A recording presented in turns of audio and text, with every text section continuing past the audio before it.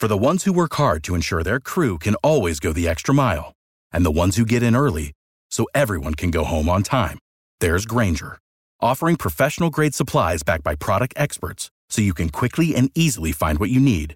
Plus, you can count on access to a committed team ready to go the extra mile for you. Call, click Grainger.com, or just stop by. Grainger, for the ones who get it done.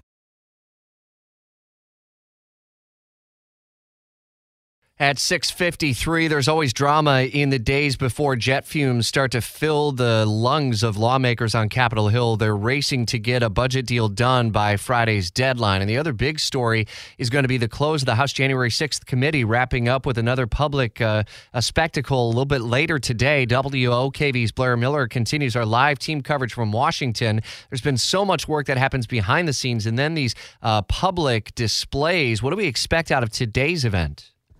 Well, and Rich, there's been so much speculation about this hearing here today. So the House Select Committee investigating the January 6th attack on the U.S. Capitol is holding its final public hearing today.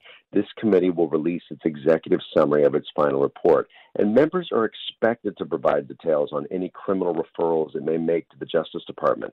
The committee also may make other referrals of people who may have committed ethics or campaign finance violations, but right now, it's not exactly clear who. Now, members plan to release its final report to the public on Wednesday, but this select committee will disband once the current Congress ends its term, and that's because of the Republicans taking over the House in the new year. They will likely have their own investigations related to this. There's so much that is symbolic with this committee. Certainly there is the potential that the Justice Department could follow suit. But again, the line between a criminal referral and ultimately what the Justice Department does, how will the Justice Department look into the referral, and when might we see ultimately a decision? Well, and there's so many questions with that. You know, the Justice Department has been asked repeatedly about that. You know, how much weight will go behind this? And it's just not clear right now. They have said they will take information from this committee. They'll look at information from this committee. The committee has said, look, we've already done a lot of the legwork here for the Justice Department, is what they're saying.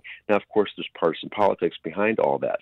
Now, what the Justice Department does with it really remains to be seen, and how quick they do it is anyone's guess at this point. Have you heard anything from former President Trump in advance of today's hearing? Nothing specific. A lot of watching and a lot of speculation by everyone, and of course, a lot of criticism from his camp already. All right, we'll watch that storyline develop through the day today. WOKV's Blair Miller will report back out as the investigation reaches its ultimate conclusion.